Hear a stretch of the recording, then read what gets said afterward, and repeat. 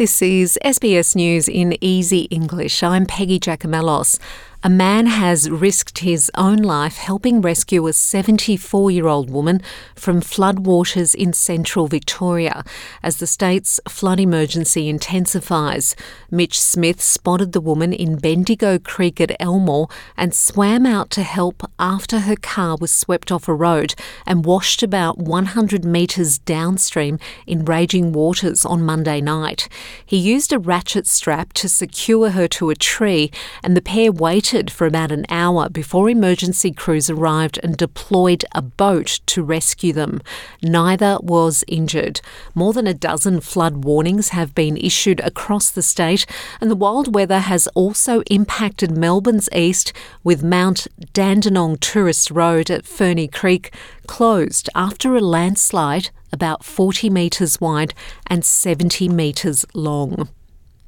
Prime Minister Anthony Albanese has announced a $50 million support package is on the way for those affected by recent wild weather in the state's far north and southeast. The new support package will include measures for tourism recovery and clean-up programs for areas hardest hit.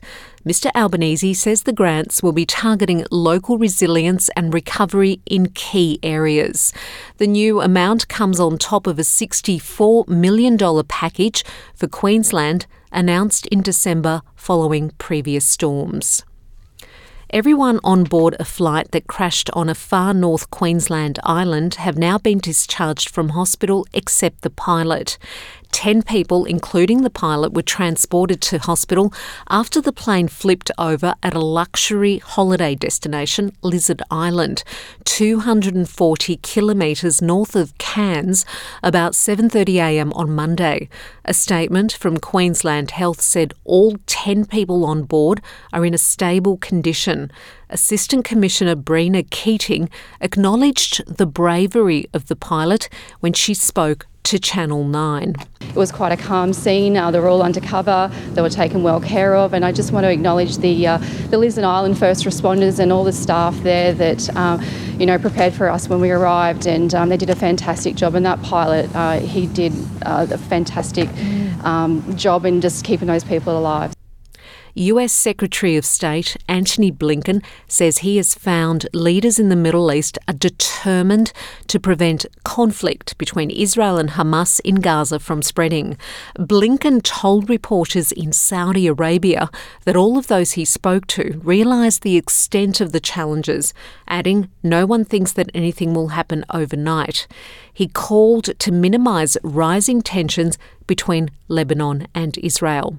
With regard to Lebanon, it's clearly not in the interest of anyone, Israel, Lebanon, Hezbollah for that matter, to see this escalate and to see an actual conflict.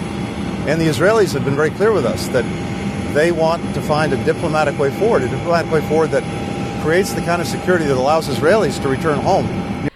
ACT police have condemned drivers for what they described as moron tourism at one of Australia's premier car festivals. Police seized 13 cars, including a Holden Commodore, for doing a burnout metres from pedestrians at the Summernauts Car Festival. The 22-year-old behind the wheel was suspended for driving in the Territory for 3 months. Police said 2 children and 2 adults were also allegedly in the car during the manoeuvre. Acting Inspector Mark Richardson addressed the incident. The behaviour of these drivers, they just haven't evolved very far. I think they've really plateaued as a species, a subspecies of the human race. I don't know what goes through their mind. I'm Peggy Giacomellos, and that's SBS News in Easy English.